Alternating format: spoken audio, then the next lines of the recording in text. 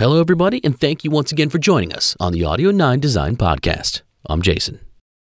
In this episode, we're talking about a tool that everyone uses. No matter what your role is in design, you use this tool in nearly everything you do. And you certainly couldn't design as well without it, or even at all. And in and of itself, it's a genre all on its own. This episode, we're talking about photography and its role in design.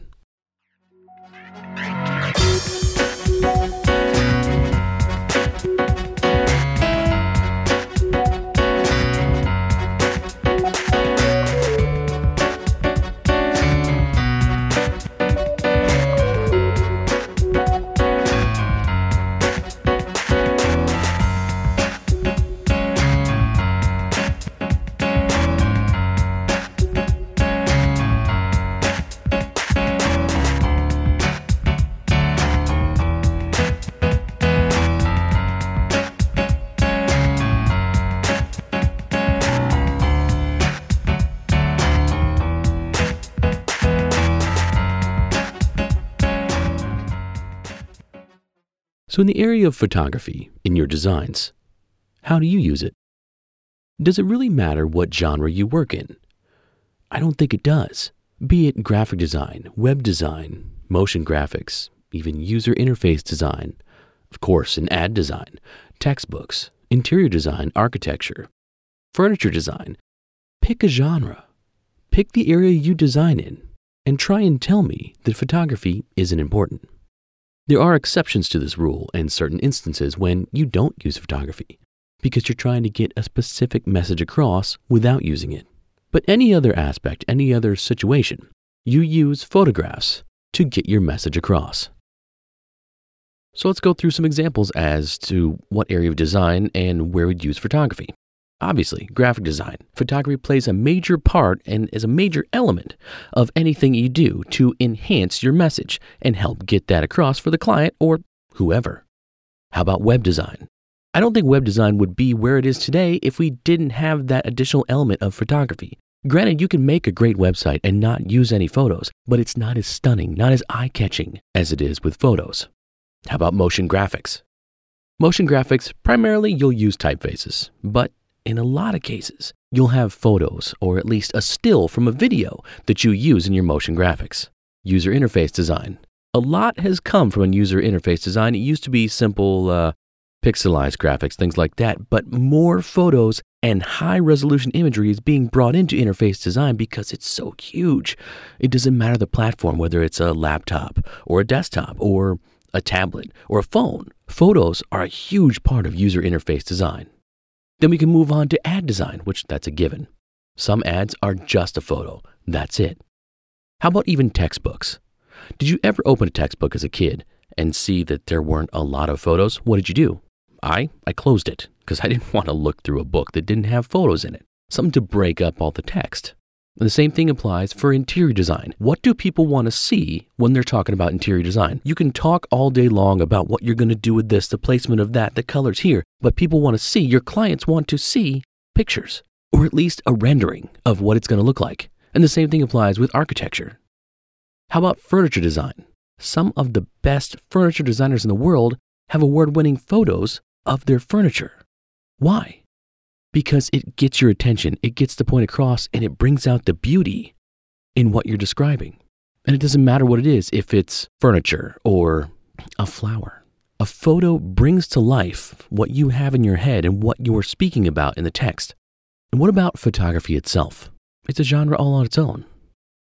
I'm certain if you're a designer of anything, you have some little bit of experience in being a photographer as well. You kind of have to be as far as design is concerned. I know as a graphic designer, I had to take many classes in photography and, I loved it. I didn't consider it much more than just a tool to enhance my designs. But how effective do you think your work would be without it? Again, it points to the importance of photography, but think about it. Let's say you were doing a web design for a model. How effective would you be with that design if you couldn't have photos?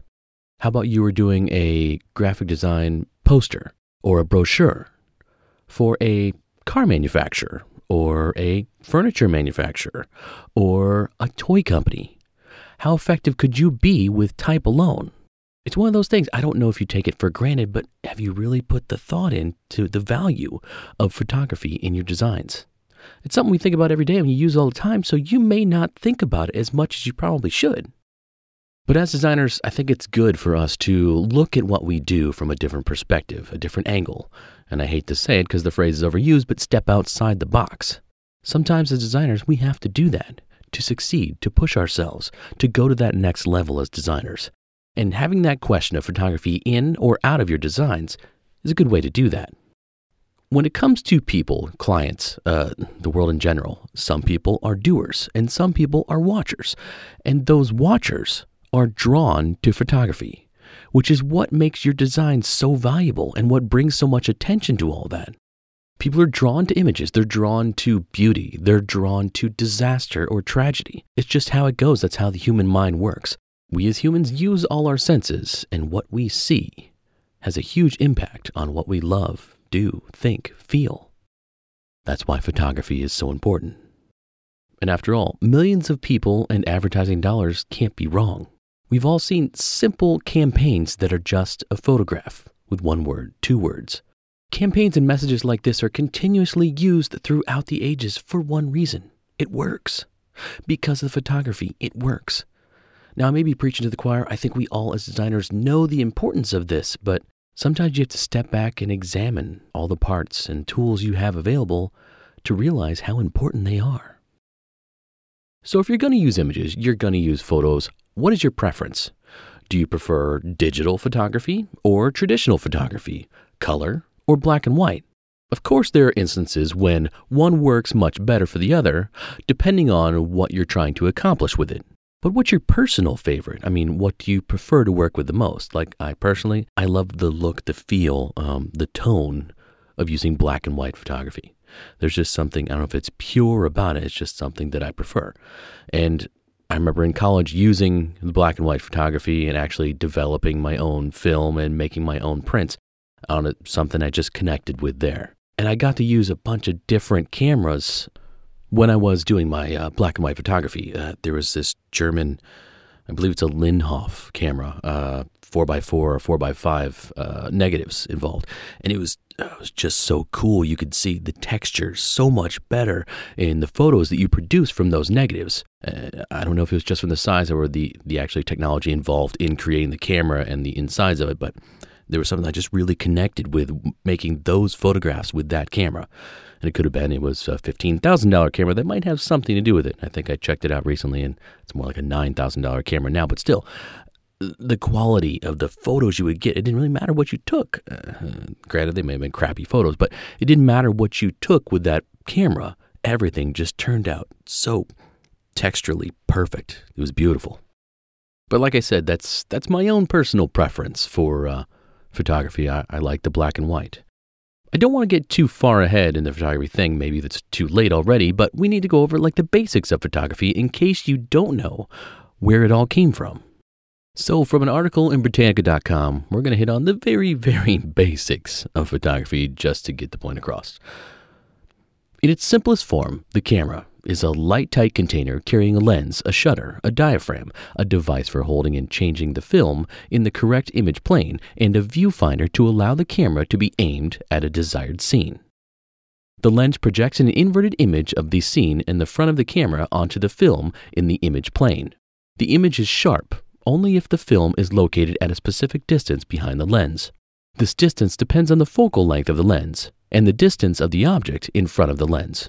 To photograph near and far subjects, all but the simplest cameras have a focusing adjustment that alters the distance between the lens and the film plane to make objects at the selected distance produce sharp image on the film.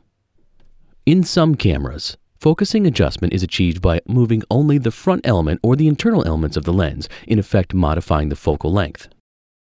The shutter consists of a set of metallic leaves mounted in or behind the lens or a system of blinds positioned in front of the film. It can be made to open from a predetermined time to expose the film to the image formed by the lens. The time of this exposure is one of the two factors controlling the amount of light reaching the film. The other factor is the lens diaphragm or aperture, an opening with an adjustable diameter. The combination of the diaphragm opening and exposure time is the photographic exposure. To obtain a film image that faithfully records all the tone gradation of the object, this exposure must be matched to the brightness or luminance of the subject and to the sensitivity or speed of the film. Light meters built into most modern cameras measure the subject luminance and set the shutter or lens diaphragm to yield a correctly exposed image. Now that's the very basics of a camera and how it functions, and I felt it was important to cover that since we're talking about photography. You obviously can't know where you're going till you know where you've been. Now the other part that goes with the basic camera is how you get prints and photos out of the images you captured. Again, from Britannica, they said this: the most widely used photographic process is the black and white negative-positive system. In the camera, the lens projects an image of the scene being photographed onto a film coated with light-sensitive silver salts, such as a silver bromide. A shutter built into the lens emits light reflected from the scene for a given time to produce an invisible but developable image in the sensitized layer, thus exposing the film. During development, in the darkroom, the silver salt crystals that have been struck by the light are converted into metallic silver, forming a visible deposit or density.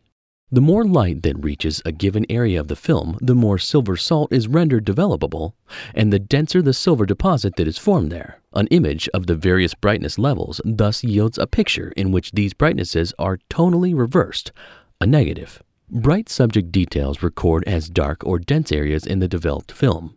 Dark parts of the subject record as areas of low density, i.e., they have little silver. After development, the film is treated with a fixing bath that dissolves away all undeveloped silver salt and so prevents subsequent darkening of such unexposed areas. Finally, a wash removes all soluble salts from the film emulsion, leaving a permanent negative silver image within the gelatin layer. A positive picture is obtained by repeating this process. The usual procedure is enlargement. The negative is projected onto a sensitive paper carrying a silver halide emulsion, similar to that used for the film. Exposure by the enlarger light source again yields a latent image of the negative. After a development and processing sequence, the paper then bears a positive silver image. In contact, printing the negative film and the paper are placed face to face in intimate contact and exposed by a diffused light shining through the negative. The dense, black portions of the negative image result in little exposure of the paper and so yield light image areas. Thin portions of the negative let through the more light and yield dark areas in the print, thus recreating the light values of the original scene. And that will conclude my basic camera functions, printing, processing, etc. part of the podcast. Now we're going to move on to some of the more important things that you could possibly use in your designs. Technology in photography for 2017.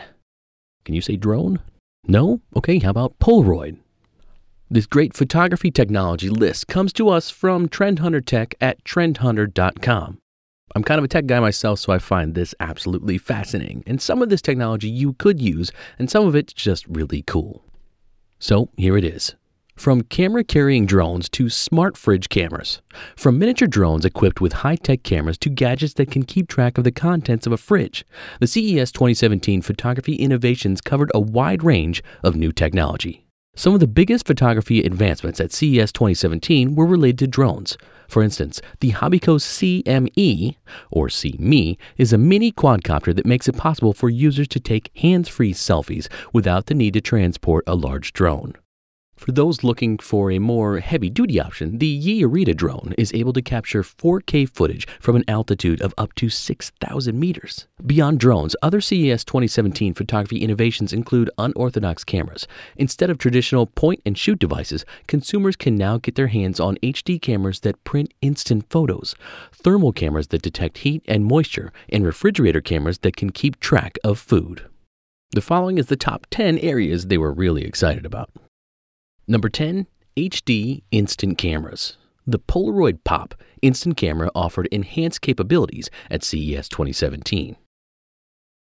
Coming in at 9 was speedy, lightweight drones. Like we said, the Yearita drone unveiled a carbon fiber design at CES 2017. Number 8, photography-grade smartphone cases. Like the EXO lens case with optics by Zeiss is debuting at CES 2017. Number 7, high-definition dashboard cameras. Seen any of those type cameras recently? I'm certain you probably have. They talk of 3 new car and driver dashboard cams that were debuting at CES 2017. Number 6, advanced photographer smartphones. The Asus ZenFone 3 Zoom made waves at CES 2017.